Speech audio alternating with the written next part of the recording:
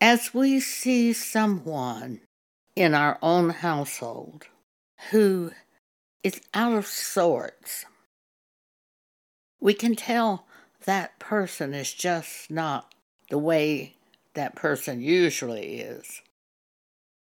If you will stop immediately and begin to pray for that person, instead of lashing out at that person, you will see a miracle of God occur in front of your very eyes. If you will keep your flesh under control and pray, asking God to help that person.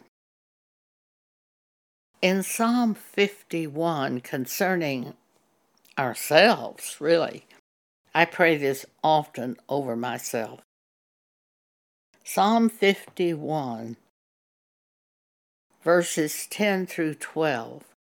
When I recognize that I'm not really holding up that day the way that I should, or that I've lashed out maybe at someone, I ask God to forgive me. And then I'd often pray this prayer that David prayed over himself. Psalm 51, verses 10 through 12. Create in me a clean heart, O God, and renew a right spirit within me. And David said, cast me not away from thy presence, and take not thy Holy Spirit from me. And also I often pray, restore unto me the joy of thy salvation. Because after I have done something not wise, I'm sad, and I no longer have that joy of God's salvation. And I ask Him to restore it to me. Usually I ask Him to restore it that day to me. Restore unto me the joy of thy salvation, and uphold me with thy free spirit. James chapter 1, verse 26.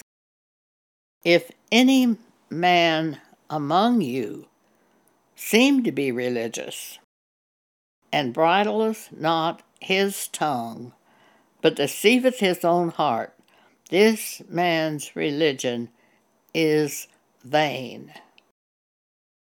Sometimes when I start to get annoyed with a person, I will just get hold of myself and say to God, please don't let me say that. Please don't let me say anything except what you want me to say.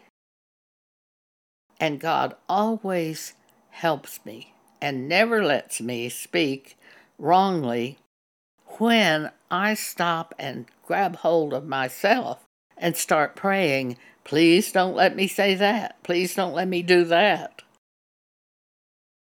Philippians chapter 4, verses 6 and 7.